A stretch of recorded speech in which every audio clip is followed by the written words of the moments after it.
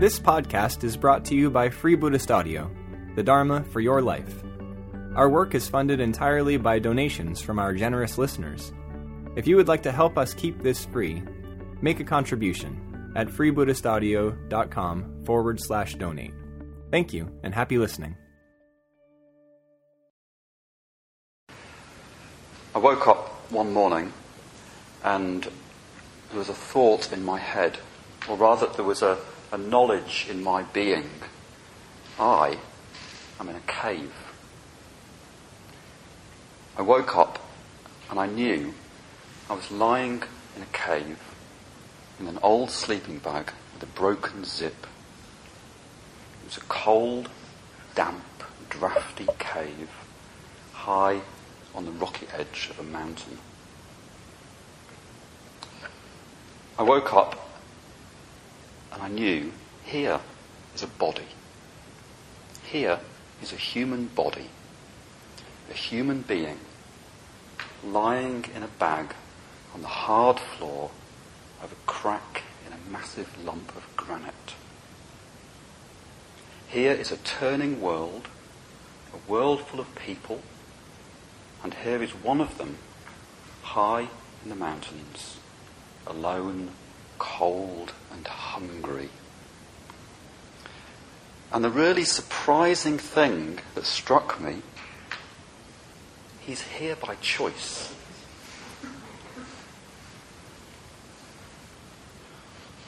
So, I love my friends. Got a lot of friends here in Birmingham. I love music. I'm old enough to appreciate comfort and comfortable things. And here I am, choosing a cave, choosing a boulder for my company. I also love the mountains, and 3 years ago I was wandering in the Pyrenees. I was alone with a heavy rucksack. I was far from any paths, and I stumbled across a cave. I stumbled across this cave high in the mountains. There was lots of snow around, and I just really liked the cave. I really liked it. It's not a comfortable cave. It's jagged. Its floor is a 45-degree slope covered in boulders, and it drips. I went there once and there was 200 icicles hanging from the ceiling, which means when it rains, there's 200 drips from the ceiling. So the cave floor is very steep and rock-strewn, but right at the back of the cave, there's a small flat bit about the size of a single bed. It's a narrow single bed, and you can sit on that, you can lie on that, and you can stand on that. So that's why I found the cave, and that was 3 years ago. And 2 years ago, so the next year, I went back. And that time, 3 friends came with me, so there was 4 of us, and we carried between us 50 kilograms of food. So I could stay there for about 2 months. And that time, 2 years ago, I talked about that 2 years ago when I got back. It's a talk on Free Buddhist Audio called Cave Full of Snow, because then it was full of snow. There was a metre of snow inside the cave. And what I did that time, I meditated. That was almost my main activity. Well, probably was my main activity. The main meditation I was doing was sadhana. It was a sadhana meditation. And I'll say a little bit more about that. The other thing that I was doing on that trip was I was engaging really intensively with the mountains. There was something about being up there, high above where people go, high above the clouds quite often, and I just was really immersing myself in that wildness and in that nature. I found a small ledge on a cliff that was high up above a rocky lake, and I could sit on that ledge and meditate. And as I say, there was lots of snow around. There's also lakes. As the snow began to recede, it revealed small pools about the size of this room. And I would swim in those lakes, and there'd be icebergs floating in them. And I'd be just getting into a closeness with nature and with that wildness. I remember watching insects. I remember lying for hours on my belly with my nose just above the water, watching insects in the water. I remember sitting in the cave looking down on eagles, looking down on vultures as they circled around the valley. And I think the thing that struck most people about my last talk was the mouse. There was a mouse living in my cave with me. And as I was meditating, he'd come out and he'd lick my trousers or he'd lick my feet. And I'd just open an eye and watch him. So being part of nature was a very important part of that last trip. The other important part was sadhana meditation. I'm a member of the Triratna Buddhist order, and one of the main elements for me of joining the order was being given a sadhana practice. So a sadhana practice is a type of meditation. Generally we reserve them for when people join the order, when they make a decisive spiritual commitment and there's enough integration to help you to engage with them. A sadhana is an introduction to a yidam. A yidam is a Buddha or a Bodhisattva that one visualizes and one gets into a relationship with. There's certainly a visualization, sometimes there's words or mantra. Stuff happens in sadhana. Yeah? So the last time I was there, I was engaging a lot with sadhanas. Buddhism is a difficult thing to do. Yeah? Buddhism is difficult. It's very open. You could call it a religion if you want. It's a very open religion. It's a very open tradition. One thing that a sadhana can help with, it can help to give you a direction. Yeah? It can help to show you where you're going. Sangharakshita says I'm going to quote a few times from a couple of new papers a year or two ago, by Sangharakshita and Subhuti.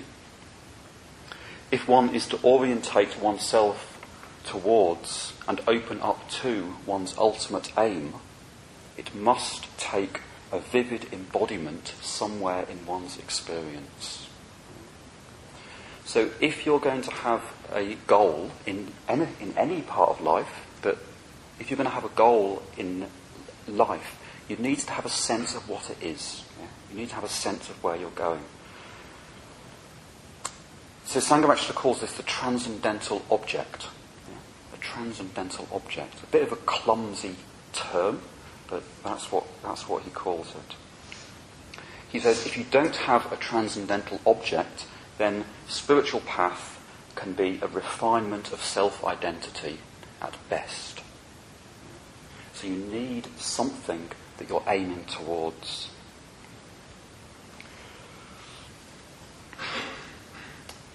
Sangharakshita also says in that paper, Reimagining the Buddha and his enlightenment are the object of one's aspiration. They represent the mystery that lies beyond one's present understanding and that one is seeking to penetrate. So on the one hand, they're vivid and they're direct and they're concrete. On the other hand, they represent the mystery that lies beyond your present understanding. So by definition, you can't know them exactly or definitely, but they can give you some direction.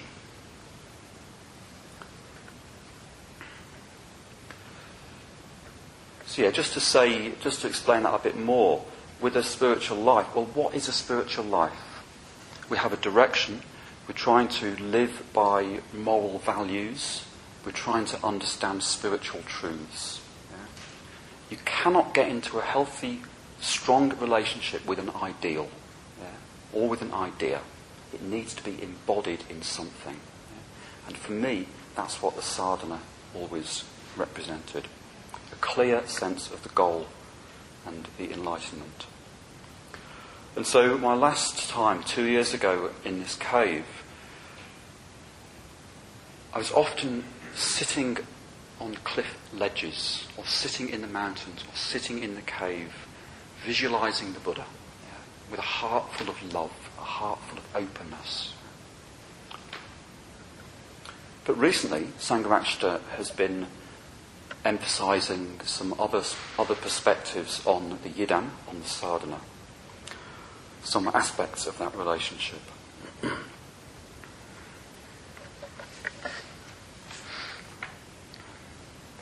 So I'm going to read now a couple of passages from a short text called Buddhofni. I'll give you these readings at the end. The various images of Buddhas and Bodhisattvas emerged in a natural and unself-conscious process of historical unfolding, as Buddhists imagine enlightenment. They represented their imaginative experience of the Buddha and his enlightenment, informed from their own cultural imagination. It is this process of imaginative unfolding that should be our inspiration, not primarily the forms it created. So that struck me very strongly, those statements. Sanghamachita goes on to say, the development and engagement of imagination is one of the keys to spiritual life. Our effort should be especially to allow the imagination to unfold naturally, not to force it into any particular iconographic mould, especially one from a culture not our own. So this was ringing in my ears this time as I was up in the mountains. So I woke up one morning and I realised I was lying in a cave. I was cold, I was hungry.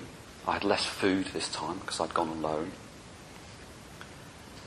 And I felt I'd been stripped of some of my practices, some of my the yidam that I was relating to as a goal had been, questioned.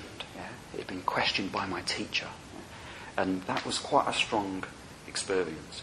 That left me feeling, that I didn't really, I was a bit alone, I was unknown. So what happened, I was inspired by a phrase. A phrase came to my mind which inspired me and in a sense guided me through the whole retreat. The phrase was, breath by breath, which is the title of a book. Breath by breath.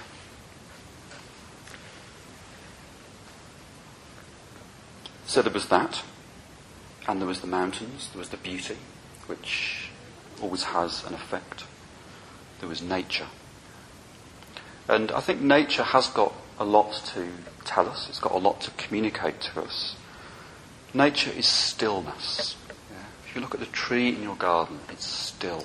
It's there year after year after year. But it's also change. It's also changing. It's never the same from one moment to the next. So nature, stillness and change. But nature is also indifference. When I got home this time, nature struck in a very tragic way, taking the life of the daughter of some of my friends in London. She was washed into the sea and her grandparents tried to save her and only one of them got out. That happened as soon as I got back, just within days of me getting back from the solitary retreat. And when I try to remember my time away, it's like looking up a river and there's a bend in the river that I can't see round, which was that experience. I can feel the water coming round the bend in the river and the water feels good. It's clear, it's strong, but it's hard to see much round that bend. If I sit still, I can see some landmarks. I have my diaries. I can remember some of the things I did. There was a particular mountain that in my previous trip I tried to climb it, I think 3 times and failed. It was very steep, it was very rocky, it was like a jagged, broken tooth. It wasn't massive, 2,600 metres, I think. And I tried to climb it 2 or 3 times and failed. This time I succeeded on my second attempt. I found a way up it. Not many people go up it. There was a few sort of marks of where people had been, but I was very pleased to get to the top of that. There was another mountain, Balatuz, which is famously difficult. I didn't know it was famously difficult. I just knew it was a mountain I could see from my cave, and I thought I'd have a go at it. And I thought I could see a way up it. And I set off one evening, intending to get to the mountain's toes, camp by the toes of the mountain. But I got within about 2 miles of the toes of the mountain and couldn't get any closer. Difficult mountain even to approach, let alone to begin to climb. Another very strong memory is towards the end there was a river that I came across as I was wandering, and it was one of those wonderful mountain rivers, very powerful, very strong, crashing river of beautiful crystal clear water, and it would occasionally spread out into a pool, a fast flowing but clear pool. And I could dive into this water and swim with my eyes open underwater. It's like you dive into the water and suddenly you're going faster than you can ever swim because of the force of the water. So that's a very strong memory of just the invigoration of that, the energy of that water. Another memory, another little story. As I said, I didn't have much food. Because I'd gone alone, I had to carry more and eat less. And I hadn't taken any fresh vegetables. I take dried fruit, dried vegetables, and rice, lentils, spaghetti, all that sort of stuff. But I didn't have any fresh vegetables. And after a couple of weeks, my bowels were starting to say, Saraha, get some fresh vegetables. I was eating greens off the hillside most days, but that doesn't substitute for a potato or a cabbage. So I walked to the nearest shop, which was in the nearest village, which was a 3-day walk round trip. And that was a very, very delightful walk. That was very delightful. Through some parts of the Pyrenees where there's no paths, there's no, a few shepherds might go there. It reminded me of Bedouin tribes in Morocco that I was wandering around more than 20 years ago. On the way back from that shopping trip, the shopping trip was a disaster. Some of the shops in villages in France, they devote more shelf space to smash than they do to vegetables. So I find myself, as I was approaching the shop, I was like, cabbage, potato, broccoli. I was just like, and they had a few potatoes, a few bendy carrots, and lots of smash. So I bought lots of smash and some vegetables. And on the way back, I came across a small pool, a small lake. Yeah? And the cave, I was beginning to realise that the cave was actually a very harsh environment. Yeah? It's high, it's facing the oncoming wind, it's on a steep slope. Going out for a pee in the middle of the night is actually pretty dangerous. Water wasn't very easily accessible. 2 years ago there was lots of water because there was lots of snow. This time there was less snow, so the water was a bit more of an issue. On the way back from this shopping trip, I came across this pool, and it was absolutely perfect. Flat ground, sheltered from the wind. The pool was one of those wonderful pools that has got a sort of peat bottom, so it's got a black bottom, and it's shallow, and there's very little water coming in, very little water coming out. So it gets relatively warm. Yeah. You can, not quite bath temperature, but you could swim in it, and then you could lie around in the sun. And there was a spring. It was perfect there. There was a cliff here, so I could meditate in the shade in the morning, and there was a cliff here, so I could meditate in the shade in the afternoon. And so I camped there. I had a little tent with me. And one day I was sitting beside my tent, and I noticed a little adder in the grass. Yeah. And this adder was just coiling through the grass, and it went onto a little rock next to my tent, about 1 metre from my tent. And so I stayed there for about 5 days, and there's my tent here, and there's a little rock with an adder living under it. And that was really delightful. Every time I went out, I'd sort of notice this adder, and he'd come out and bask in the sun, and then he'd go back into his rock and just leave his tail sticking out in the sun to keep warm.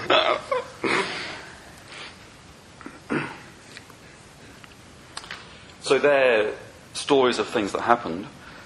I was alone in the mountains. For nearly 2 months I didn't see a human face or a human footprint. And there is something very raw about that experience.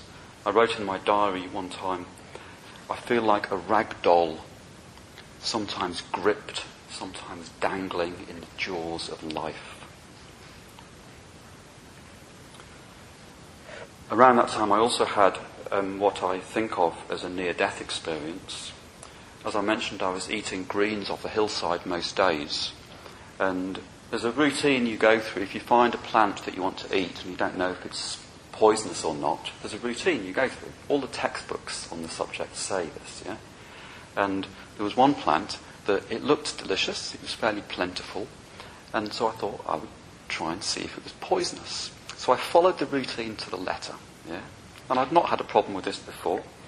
It even tasted delicious, which is quite rare for a wild plant. And it ticked all the boxes of what edible plants are supposed to tick. And so I cooked up a dozen or so leaves for my evening meal and woke up in the middle of the night vomiting. And I spent almost the whole of the next day vomiting bile. And I did actually think I might die. I did actually think that my body had received a poison that was quite serious. And, well, isn't that a good experience? Yeah, there you are, thinking, okay, this might be it. What does that mean? Yeah. And the overwhelming sense was, well, there was a very strong sadness, a very strong grief for my parents. Yeah. I thought, for them, this will be an unimaginable suffering. Yeah. This will be very tragic. But for me, I thought, my life has been great. My life has been brilliant. So that felt good. Yeah? It felt good to think that. And I thought, well, if I don't get back, if I don't survive this, is there anything that I'd regret not doing, yeah, with the rest of my life? And 2 things came to me. I'll just mention one of them. I thought, if I live longer, I want to learn better the art of friendship. Yeah. That struck me just as that's what I want. Yeah. I want to learn better the art of friendship.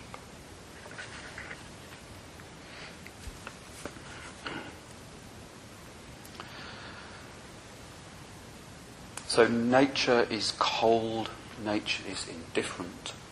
I wouldn't say nature is immoral, I'd say nature is amoral. One wave crashes on the beach. The next wave crashes on the beach. The next wave crashes on the beach and takes the life of a beautiful 5-year-old girl. And the next wave crashes on the beach. If I had died, I knew that, well, nothing would change around me. The life of the mountains would go on. The vultures would find me far quicker than any man would find me. Nature just does what it does. Yeah? It doesn't have empathy. It doesn't have feelings. Animals and humans can be just as cold, just as indifferent. Consciousness, especially self-reflective consciousness, with that we have a choice of becoming kind. We have a choice of empathising. I believe that we humans, as a whole, are gradually getting better at this. Yeah? That's what I believe. We're gradually getting better at this. Over the last 2,000 or 3,000 years, possibly more, we're gradually getting better at this. Yeah? Some religions teach that human beings started off good and at some point turned bad. Yeah? I don't agree with that. Nor do I believe that we started off bad and are turning good. We started off indifferent. We started off natural. We started off amoral, not immoral. But we're becoming aware. We're becoming aware of ourselves and of other people. And this is a wonderful battleground, really. I think a lot of us experience it as a battleground. Next time you find yourself upset or griping at somebody's unkindness. Yeah? It might be an institution's unkindness, like a government, or it might be an individual's unkindness to another human being. Well, just reflect. This is wonderful.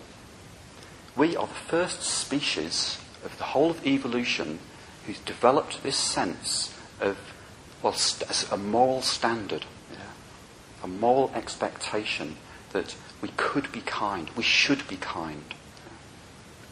And I just think that's remarkable, that's wonderful. And a lot of us experience it as a battle. Our evolution, where we've come from, has led to us, well, the survival of the fittest. Yeah? The survival of the fittest. The survival of the fittest at the expense of whatever gets in the way. Yeah? That's where we've come from. And now we're beginning to think, well, not the survival of the fittest, the survival of everything that wants to survive. Yeah?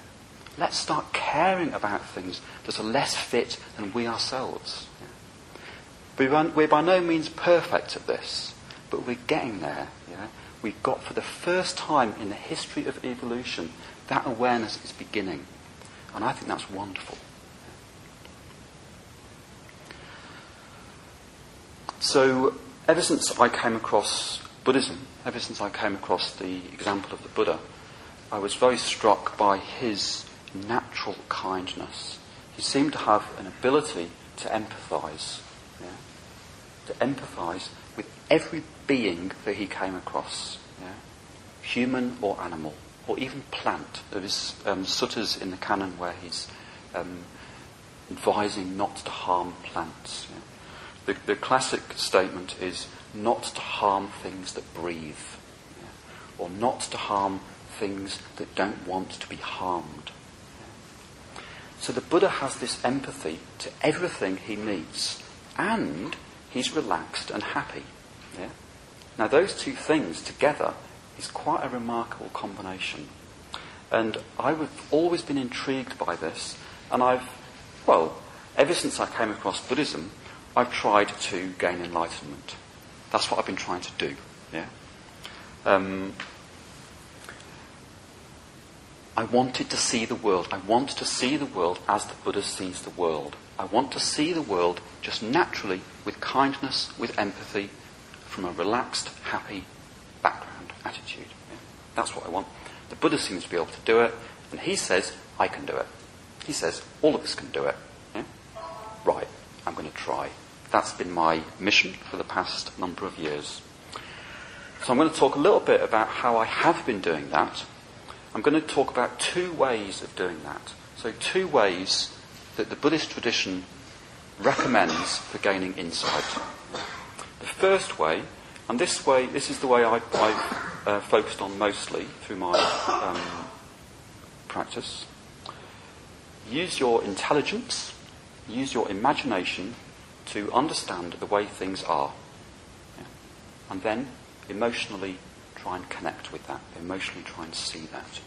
So use your intelligence, yeah, to try and work out, well, what is the nature of this? What is the world? What are the laws of nature? What is going on? Yeah? What's real? What's true? Yeah? So the Buddha mentions 3 lakshanas, the 3 marks of conditioned existence. The first one is all things are impermanent. Yeah? Nothing lasts forever. All things are impermanent. We sort of know that, don't we? We know that. We can intuit that. Yeah? All things are ultimately unsatisfactory. Nothing is going to finally tick that box of, yep, now I'm happy forever. Yeah? Nothing is ultimately satisfactory. Yeah? And finally, thirdly, nothing has a fixed, ultimate self. Yeah? Nothing is exactly what it is. Everything is a process. Everything is changing. You are changing. The tree in the garden is changing. Yeah? It doesn't have a tree-ness. You don't have a you-ness. Yeah? You are a process. So we know a lot of this stuff. We know that we're changing. We're told that every cell in our body changes. What is it? Every 10 years, give or take. Some of the cells in our body change every few days, if not more frequently. But after 10 years, pretty much every cell in your body has been chucked in the bin and a new one created from somewhere. Yeah? That's what it's like. We eat food. We think of it a bit like petrol, don't we? You eat food, that's energy, yeah? And then the waste comes out. And that gives your body energy. Which is true, but it's also, every time you eat food, that food, part of it is becoming the cells of your body. Your body is being regenerated by that food, by that very material. Yeah? So rather than your body being a thing like a car that you put fuel in and the exhaust comes out, it's more like a pool of water. There's a stream flowing in and there's a stream flowing out. Yeah? So the stream flowing in is the food, the air, the water that we drink, that we eat. And the stream flowing out, well, we know what that is. Including the skin falling off our bodies, our hair falling out. Yeah? So your body is more like a pool of water than a fixed thing.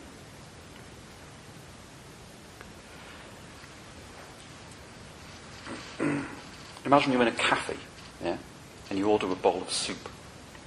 Yeah? So behind the counter there's a big pan of soup. Yeah? It's not your soup, is it? It's just soup in a pan. Yeah? And you say, I'll have a bowl of soup, please. And so they ladle out the soup. And it still isn't your soup. It's on a tray being walked through the cafe. Yeah? There's a few bowls of soup on the tray being walked through the cafe. It's just soup. Yeah? You don't mind if someone touches one of the bowls or whatever. You know? But then one gets put in front of you and suddenly it's your soup. Yeah? And if someone touches the bowl, you'd be really offended. Isn't that strange? Yeah? When does it become your soup? Yeah? Well, everything in your body is like that. Why is it yours? I heard recently, or my dad heard recently, and he told me that he listened to this thing on the radio. Apparently, for every cell in your body, there are 10 bacteria in your body. Yeah. Isn't that remarkable? Yeah. So for everything in your body that's got a bit of your DNA in it, there's 10 things that haven't. Yeah. This radio program apparently went on to say that it's like you, what you is from one knee down. The rest of you is other stuff. There's nothing to do with you. Yeah? It's frightening, really, if you think about it. So we use our intelligence to understand the way things are. Well, what is my body? Yeah? Is it permanent? Well, it's changing. We use our intelligence and our imagination to understand that, and then we try to emotionally connect with it. And we try to emotionally connect with the consequences of it. So try it now. So tune in now to your body. How does your body feel now? Feel your weight on the cushion or on the chair. Can you feel the contents of your stomach? Try to feel the inside of your body. So try not to use your head. Yeah? Try to feel in your body. Try to feel your body. Yeah? What is your body like now? I'm going to ask you a question. And try not to answer it with your head. Your head probably will answer it. Let your head answer it. But try to listen to your body's answer.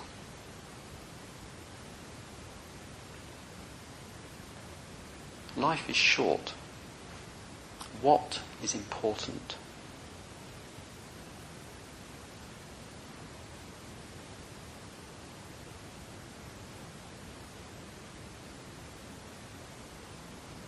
Are you attached to your body? It won't be yours forever.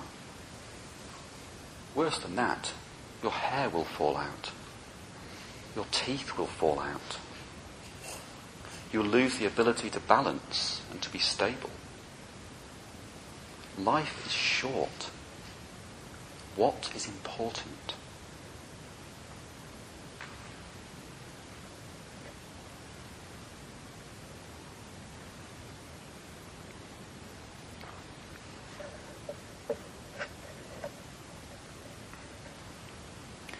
Really though, we can be forgiven for thinking that our body is ours. We can be forgiven for thinking that our body is static. We look in the mirror and we recognise ourselves. but we're meditators. Is your mind solid? Have you ever sat in meditation and your mind has done what you expected? Have you ever been able to understand what your mind is? What is this you? Yeah? You can be forgiven for thinking that your body is you, but your mind... Is your mind now, is it separate from the words that you're hearing? Is your mind separate from your awareness of the people around you? So mind, consciousness. According to Buddhist tradition, and I think modern science would agree, but in a sense language agrees with this, consciousness is always consciousness of something. There's no consciousness without an object. What does that mean? What does that mean? What is your mind? What is your experience? It's always the experience of something. So, as I say, this is a way of reflection that I've been trying to grapple with for many years. And I've been particularly interested in this mind side of it, rather than the body side of it. The 5 skandhas are a way of trying to understand that mind, understand your experience. You're meditating on the experience of your mind. Yeah? What is this? What is happening? What is this process of your mind? One thing you can do, sit in meditation, wait for a distraction, wait for something to happen. But where did your mindfulness go? Where did the breath go? And then the thought that you happen changes. Well, where's that gone? Yeah. What exactly is the contents of your mind now? What exactly is the process of your mind now? Every moment there's response. Every moment your mind, your experience is responding to stuff around you. Is that true? Pay attention. Your personality. What's your personality? I was on a solitary retreat once. I was camping in the mountains in Scotland, and I realised quite strongly, and it felt very positive, I realised I don't actually have a personality. I'm just a collection of other people's personalities. The way I turn my gas cooker on, well, that's just the way my brother does it. The way I talk to myself, well, that's the way a friend talks to himself. They're just learned behaviours. Yeah. There's nothing that's unique to me. It's just learned behaviours. It's stuff that I've picked up from people around me. And that's great, in a sense. That's positive. It felt like a really positive thing. Yeah. So personality is circumstantial. Yeah. Suffering is real.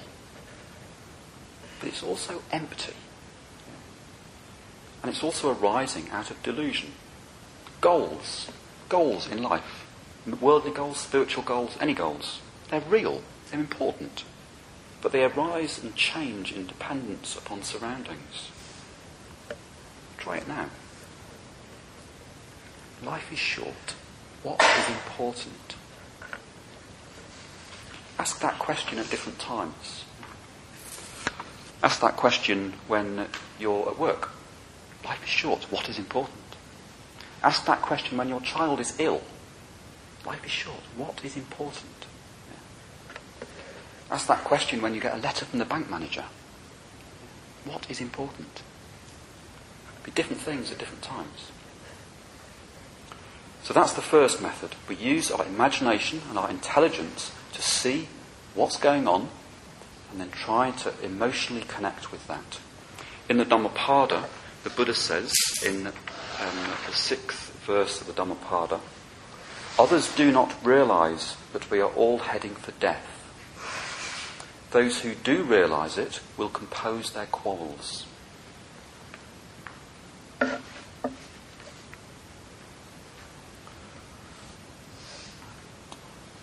So the second method of trying to gain enlightenment, well, the 3 lakshanas, all things are impermanent, all things are unsatisfactory, all things are devoid of solid selfhood. Well, that's just the way it is. Yeah? You don't need to specifically look for that stuff, because that is just the way it is. So just relax. Just trust that to reveal itself. Pay attention to your experience, to your breath, and trust that those truths will reveal themselves to you. I noticed at a billboard yesterday, big billboard, very simple, picture of a glass of beer, and a caption, "To taste is to know." And I thought, that's spot on. Yeah? That is it. That's what Buddhism is saying. To taste is to know. Yeah? Don't think about it. Just taste it. Taste life. Taste this current breath. So in this method, we don't try and develop insight. We just try and develop awareness.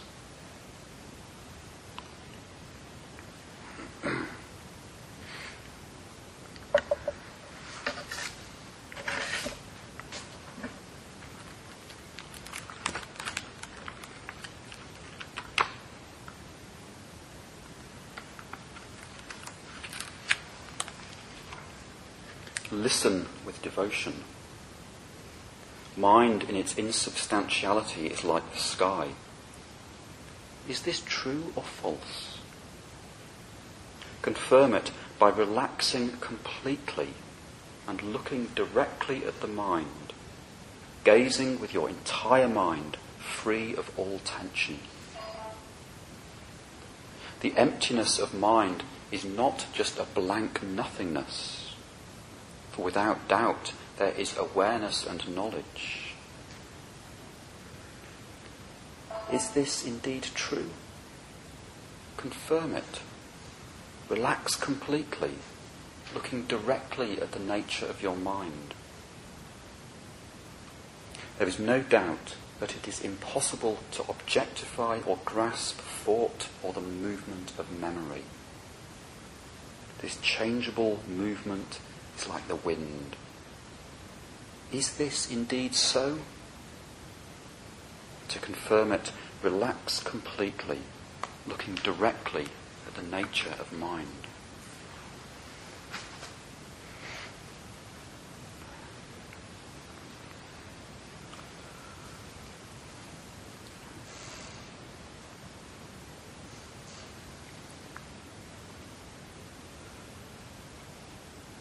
So I was inspired by this phrase, breath by breath, and that's largely what I was doing. I was sitting there, watching my experience. Here is a breath. Here is a breath. Trying to develop awareness of that. Letting go of any idea of where that might take me, and simply just trying to be aware of my breath. I felt that perhaps I should throw up all practices, all spiritual practices, all knowledge, just throw it all up and question it. Well, what is happening? Here I am. All I can hear is the sound of a man breathing. Our effort, Sangharakshita says, should especially be to allow imagination to unfold naturally, not to force it into any iconographic mould. This process of imaginative unfolding should be our inspiration. As I say, I did feel very challenged by this. I felt very naked. I felt the rug had been pulled out from under my feet, not knowing my direction, not knowing a goal. I find myself sitting in a cold, damp crack in a mountain. There's nothing man-made except what I've taken. The storms roll in, the storms roll out. Sometimes the cave is full of cloud. Sometimes the cave has birds flitting around. Sometimes the cave is full of drips. I meditate, and there is nothing but the sound of a man breathing, to quote or to misquote R.S. Thomas. On this trip to the cave, I turned round in the cave. On the previous trip, I sat facing the mouth of the cave. So if I opened my eyes meditating, I was looking down the mountain. This time I turned round. Yeah? So if I opened my eyes, right in front of me was a boulder, a granite boulder. Quite a beautiful granite boulder, but nonetheless just a piece of rock. I'd wake up. I didn't take a watch, so I didn't know the time. I didn't know the date. The sun was my watch and the moon was my calendar.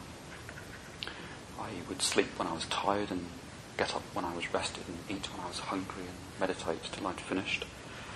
My routine, often I would wake up with the light and I would sit up, wrap my sleeping bag around my legs and meditate, often until mid-afternoon. I would sit there.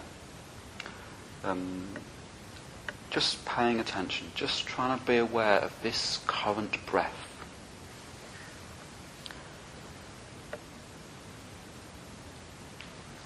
Always on solitary retreats, I have a distraction. Yeah. I have something that comes to me most days and takes my mind away. Yeah. In the past, it's often been things like the desire to own a house, yeah, or the desire to own land. My last solitary retreat, it was the craving was to buy a vehicle that I could live in. Yeah. This retreat, it was to fly. I wanted to learn to fly. I wanted to buy a paraglider, yeah. And that was a distraction that came to me most days probably. Sometimes I'd be sitting there with really vivid, imaginative flights, yeah, going on in my mind. The other main feature of this solitary was my dreams. Yeah. In the morning I'd often wake up and I could remember 2 or 3 dreams from the night. So that image of flying struck me quite strongly. The Buddhist tradition offers us a wealth of descriptions of the spiritual goal. Yeah. A very classic one is a man sitting still. Yeah. Sitting under a tree, not moving. When I tune into that on this retreat, it doesn't do it for me. A man sitting still under a tree. Yes, he's perfectly balanced. Yes, he looks good. He looks content. He looks still. Doesn't do it for me. A man striding from village to village in ancient India, trying to help people to overcome suffering. That doesn't do it for me. Flying.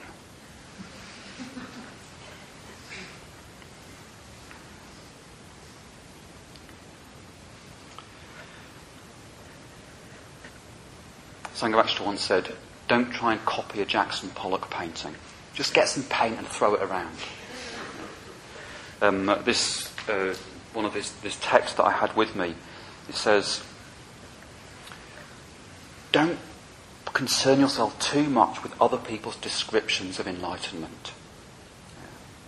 What use is somebody else's description of the taste of treacle when your mouth is full of treacle? Just pay attention. Just pay attention.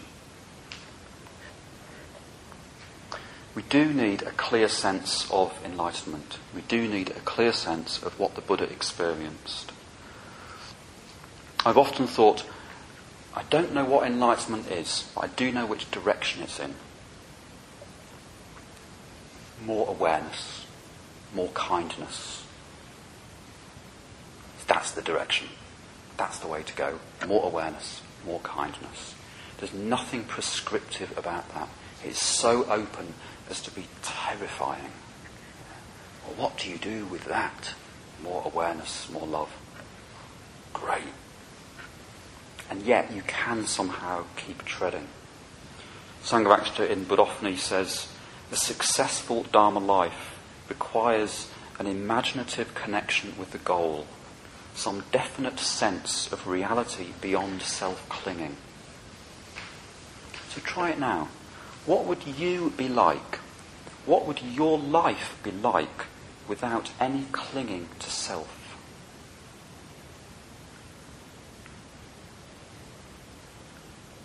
What would you be like? What would your life be like if you didn't think of yourself as a self? You're a process. If you didn't think of the person in front of you as a person, they're a process. They're changing. They're not fixed. There's nothing here to defend. There's nothing there to attack. There's no need to be competitive, except for fun. What would life be like if we saw everybody as a process? Everything we do influences ourselves and the people around us. It gives us an enormous... Power is not the right word. It gives us an enormous responsibility. Everything we do affects the people around us. What would life be like without any clinging to self? And the Buddha's assertion that you can get to that state, and the way to get to that state is simply to pay attention to your experience. Here is a breath. Pay attention to this breath.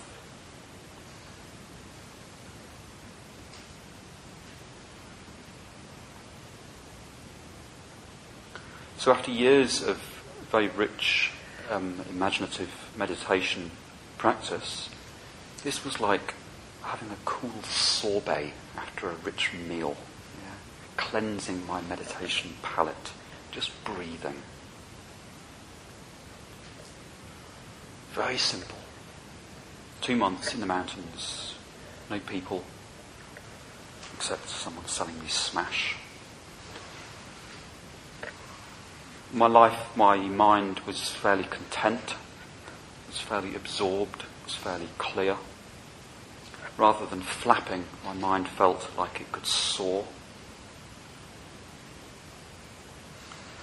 I'm one of these people who has a lot of doubt. Yeah? I've always doubted Buddhism quite strongly. Yeah? But I always doubt all religions, including Buddhism.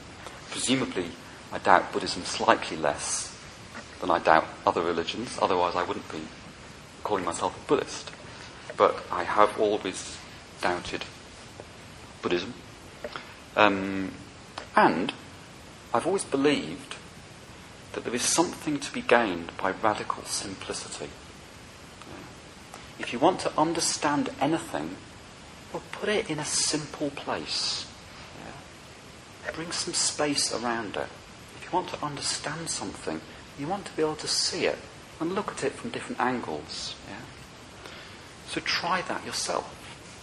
Give yourself 10 minutes every day where you do nothing. Yeah? Not even meditate. You can maybe just sit. If you want to sit in meditation posture, fair enough, but just do nothing. Just sit. Yeah? Try and let some space evolve around your experience. Any moment of your life you can stop. Any moment you can pause. You can pay attention to your experience. What is happening? What is this experience? Why can't I sit still? Why am I dissatisfied? Why won't the mind rest on this current breath? Why don't I feel free? Or just sit there. Here it is. Here's your life. This is your experience. There's a breath. Here's an opportunity. A freshness. Walt Whitman said, don't seek good fortune. You yourself are good fortune. Reality is nowhere else than here. And if you're going to see it, it's no other time than now. So I found my body could be still. My mind could be still. It's possible to be a happy, healthy human being. Yeah? This is possible. Yeah? Happy, healthy human being. For some people, this is the natural result of maturity, of growing up. Yeah? For some people, it's the natural result or an effective result of therapy, good therapy. Yeah? We become happy, we become integrated, we're quite together. Yeah?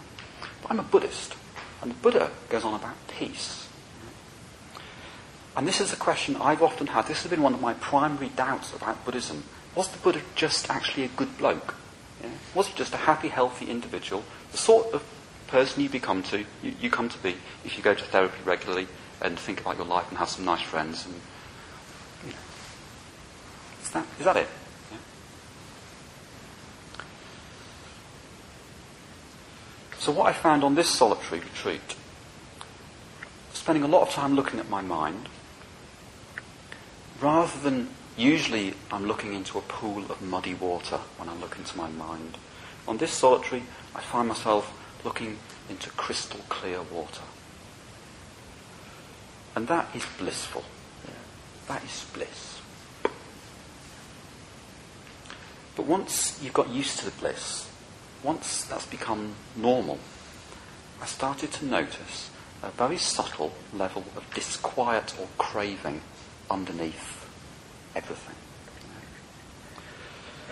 I could look into the crystal clear water of my mind, but I can see on the bottom a tangled web of craving, of bias, or of the suffering that causes. It's like looking into a big lake. You can see the crystal clear water, and once you've got over the excitement of all that beautiful crystal clear water, you notice that the bottom of the lake is littered with rusty shopping trolleys. Worse than that, broken down tanks and old weapons of war. Through the crystal clear waters of mind, a mild gnawing claustrophobia. If unnoticed or unaccepted, then we tend to expect everything in life to be lovely and nice. This causes us to struggle and fight. Not only does this stir up the mud of the mind, it also causes us to make a complicated mess of our lives, of our relationships. Meditation is about stilling the mind so we can see clearly. Meditation is about getting into the actual life and experience of our consciousness. Meditation reveals how wonderful life could be, how free we could be. Meditation and a simple, ethical life reveals the deep habits that have been a vital condition for evolutionary success. The single-minded urge for supremacy over other members of our own species. The survival of the fittest, of the quickest, of the strongest, of the randiest. The survival of the most cunning and selfish. Of the best at supporting and promoting oneself and one's kin. And of course the selfish exploitation of other species. Probably all currently surviving species have been a condition in the extinction of other competing or edible species. We are the first species to attempt to enforce fishing quotas and to limit our urges to hunt. Meditation and an ethical life increasingly reveals another possibility. A life beyond self-clinging, beyond self-promotion. A life of empathy. As Shantideva says, when fear and suffering are disliked by me and others equally, what is so special about me that I protect myself and not the other? All of us need to respond to the suffering in the world. Are we going to respond more like an animal or more like a Buddha? I've gained so much from sadhana, from meditation on the Buddha, but now I was opening the lid. I feel I got a glimpse or taste of the sublime profundity of the Buddha. The radical simplicity of life led to a simple, clear mind. I could see the subtle, deep bias, and a taste of what life might be like with that stilled. I left the cave and I walked. The last couple of weeks I walked perhaps 100 miles through the Pyrenees. I saw paragliders. I realised that the flight, the energy I experience in meditation, in mind, can be far more free and ecstatic and peaceful than jumping off a mountain with a parachute strapped to your back. The reason one goes on retreat at the end of the day is in order to come home. I've come home. I realise that the mystery of Buddhism, the mystery of life, is far deeper than I ever dreamed. The Buddha is not just a happy, healthy individual. There is a freedom. Somehow the stuff on the bottom of the lake, through awareness, will dissolve. A total freedom of life, like crystal clear waters pouring down a mountain. I came home. One of the benefits of living in a community is that occasionally someone will say, I'm going to do a puja. Anyone want to join me? So a few days after I got home, Matt Patterson, said, I'm going to do a puja. Does anyone want to join me? And during the puja, he read a reading from the Dhammapada. This reading has never really made sense to me in the past, or I've never connected with it. But this time, when Matt read it, my body was just saying, yep, that's right, that's true. So I'll read this, and that will be the end. That enlightened one whose sphere is endless, whose victory is irreversible, and after whose victory no defilements remain to be conquered. By what track will you lead him astray, the trackless one? That enlightened one in whom there is not that ensnaring, entangling craving to lead anywhere, and whose sphere is endless. By what track will you lead him, the trackless one?